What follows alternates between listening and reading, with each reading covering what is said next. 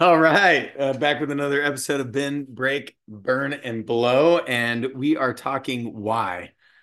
Why is there prayer? Why ought we to pray? Why should we pray?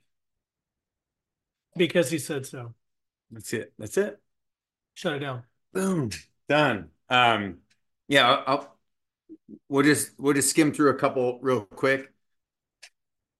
He did say so. Love your enemies and pray for them. Matthew 5:44. Pray then like this, Our Father, and then goes into the Our Father, Matthew 6:9. Pray for those who abuse you, Luke 6:28. You ought always to pray and not lose heart, Luke 18:1. Um, do not know what to pray for that's Romans 8. For if I pray in a tongue, my spirit prays, 1 Corinthians 4:14. Pray without ceasing, that's for 1 Thessalonians 5:17. The men should pray lifting holy hands, 1 Timothy 2:8, and pray for one another, James 5:16. And obviously that was just a snippet of the verses, not the full verse, but I mean, there it is. There it is. That's it. Yeah, and so the why, besides the fact that the Lord has commanded us to pray, um, on top of that, we could talk a little bit about the physical and spiritual benefits to us through prayer. Um, we talked last time a little bit about the communion with the Father, the Holy Spirit searching, or the Holy Spirit interfacing with our spirits and the Son, searching the mind of the Spirit, bringing those petitions before the Father. But that's not a one-way street. Never is our communion with the Father one way. When we give praises, when we worship, when we pray, when we're bearing fruit, none of those things are only beneficial to God. There's always a reciprocation that we get blessed, we get nourished, we get strengthened, we get fed, we experience the fruit that is the fruit of the Holy Spirit through all of those actions. Prayer is no different. You want to tell Yeah. us about So that? so you're saying when we pray, when I pray, and I give thanks and I worship the one that's worthy of worship. I give thanks. I pray for someone or pray for something um, that then I am receiving, and then I can't help but also think of conviction too, right? Of course. Like, is conviction just did it pop out of nothing from nothing? No, that conviction came from God to and through the Holy Spirit into our spirit. And so then therefore we feel conviction, right? Right. About, oh, I did this wrong, or I did this right, or I'm doing the right thing, or I'm not doing the right thing, or what am I doing, right? All these things, right? Yeah, because let's be real about it. God's not learning anything new. Mm-mm. God's not getting anything that he didn't already have. Yeah. The Lord knows our needs Yeah. before we make our requests. Yeah. So who's really getting what? Who's the one who is receiving new information or is has anything to gain from the process of prayer? So It's only us. yeah, that's right. Yeah. Yeah. And that this is where it might take us a full 10 minutes. That's right. So, because, so if God is sovereign, right, meaning he can decide to do whatever it is that he wills in whichever way he wills it, And has decided that. and has decided and does that, Right. right, and does that, and he fully knows everything, and he has power over everything, and he is all powerful. Um, what would be the point? That because Right. that is often the question. Well, what would be the point of praying then? If Sure.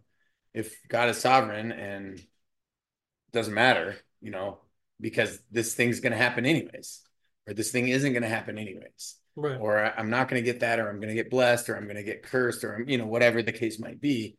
Why would I pray? Yeah. And so you're only not able to answer that question, two reasons. One, you don't know what the whole point of your existence is. Two, you're not being logically consistent with the knowledge of what your existence is, right? If you either don't believe that all of the fabric of reality was created in order to glorify God, and the way that it does that is proving him truthful, reliable, um, go on to infinitum, loving, his characteristics, right? Those, They prove all of creation proves his characteristics, right? You either believe that or you don't. If you believe that, then you know what prayer is doing. Prayer is proving God. It's a amongst other things. Obviously, we've said we get nourished. We do all. Yeah. We get all these things. Yeah. Do you want love, joy, peace, patience, kindness, goodness, gentleness, faithfulness? Right, but how do those? What's the mechanics of that look like? What does that look like? How do we get those things? If not, God gives us those things, and then even with the petitions, we're asking for this, we're asking for that. We need help here, we need help there. Those petitions are brought before the Father, not for his benefit, but so that we can see him accomplish those things, or accomplish better than those things, or something different that we didn't even ask for that meets that need. Yeah. Circumvents it. However, we watch his plan unfold. Yeah. Having given these petitions, these supplications, and that bolsters our faith because it proves him and glorifies him to be who he said he is in Scripture. Yeah, and we can watch that in hindsight too, right? Through Scripture, through history. Right. What it's interesting though is the person that, and there might be listeners here that can feel this, right? That I have felt, where the person that presupposes their free will, presupposes their sovereignty, oftentimes, and this is the hard-hitting truth, oftentimes presupposes that over God's will, over God's sovereignty. Yes. And so then when you do that, then you're stuck in this place where, okay, cool, I will pray because I have control. But remember and be careful of what you're saying then. What you're saying is I have control and I have control over God. When I pray, God will then do or not do this thing. But what you're saying is that you're somehow, when it's working, that you're controlling God, you're bridling God. Right. And that can never be the case if we read Scripture correctly, right? And I would even just say if we read Scripture. Yeah. So your son agrees. Yeah. Yeah, as he should. Can I get a name? Can I get a name?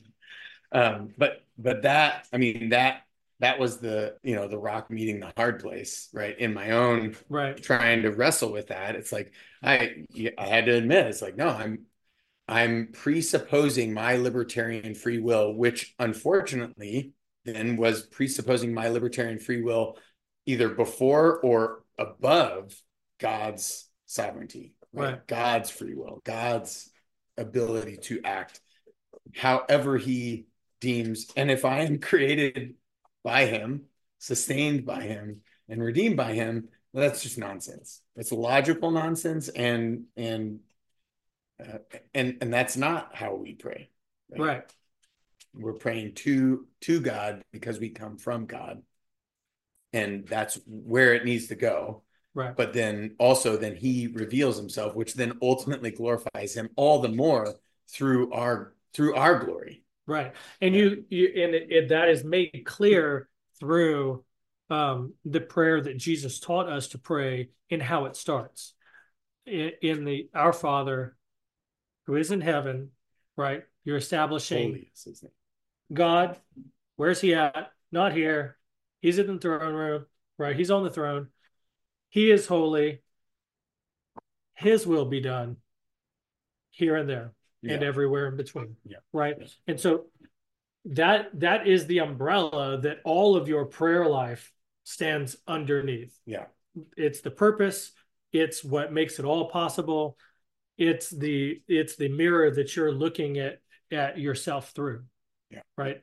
And so if you have it any other way, if your prayers are a way to manipulate the world around you into making what you want to happen, then what you're doing is you're falling into the self-help trap. That's right. That we talked about last time. Your strange fire, which is incantations that are not about God. That's right. Yeah, that's black magic. Yeah. That's right. That's black magic. You're not under the umbrella of how the Lord Jesus told us to pray, which is your Father in heaven who is holy, and his will be done on earth and as it is in heaven. And it's him that's going to keep us from temptation. And it's him that's going That's to, right. everything is coming from him. That's right. Just as we came from him. That's right. Yeah. Man, drop the mic. That went way over what we had anticipated. We thought for sure we're going to do this at 5. No big deal. Yeah. Well, and we're partying here. So you have any more? It's good. Josiah's son has a lot more to say about that. That's right. There we go. Thank you for listening to this episode of Bend, Break, Burn, and Blow with Josiah Dyer and me, Aaron Guyette. We challenge you. Disciple in Christ. Sharpen your swords. Love your wives. And catechize your kids.